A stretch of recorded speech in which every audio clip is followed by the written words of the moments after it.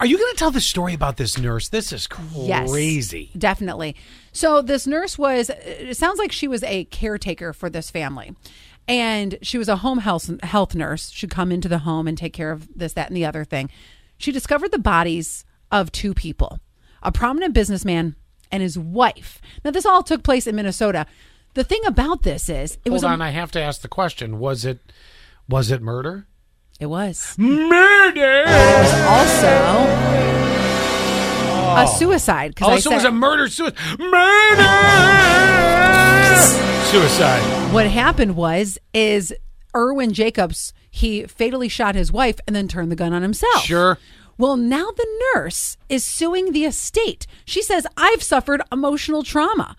And she says, and this is a quote, it has constituted willful, wanton, and malicious conduct. Her attorney claims she's been diagnosed with post-traumatic stress disorder and has been unable to work since discovering both bodies. You know, I have to say, I'm sure that was traumatic as all get out. Oh, yeah. I mean, I can't imagine what that scene looked like. I've never seen a dead body. There's a difference between your aunt that passes peacefully in her bed, right, and murder by gunshot. All right, so there's splatter because that's number one. Right. There could be it's an ugly scene, right? Okay, yes. So, but you know what? If I'm the other lawyer.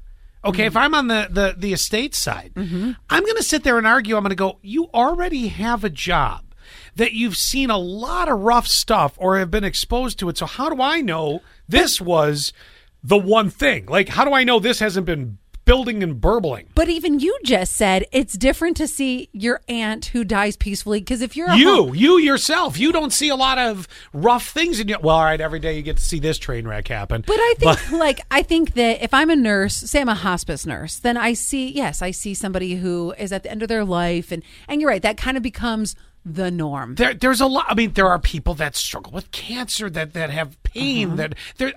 I would argue. I would be the other judge. I would be on the defense of the estate, going, you know, if this was a first time thing, if you were your first job and all of a sudden you walked into this, you might have something there. But being the fact, how long have you been a nurse? 10 years?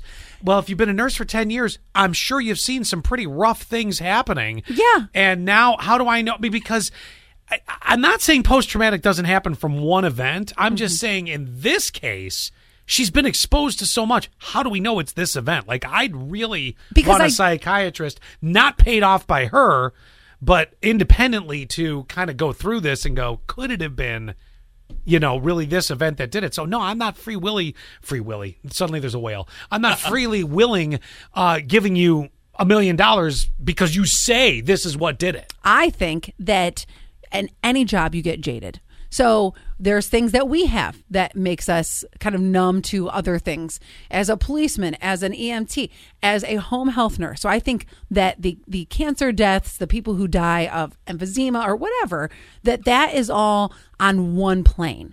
And over and over and over and over again? Yeah, I think that it's just, you know, it's part of your job.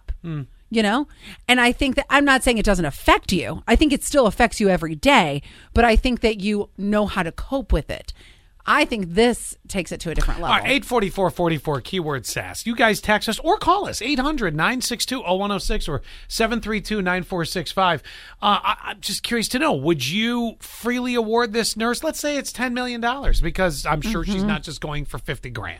No, because they both died, so I'm sure she's trying to get insurance money from double both. the money to $5 million each. So, I mean, do you side with her, or are you more on my side going, you know, how do you prove it's just this case that really pushed it along that line? We'll find out what you guys say next.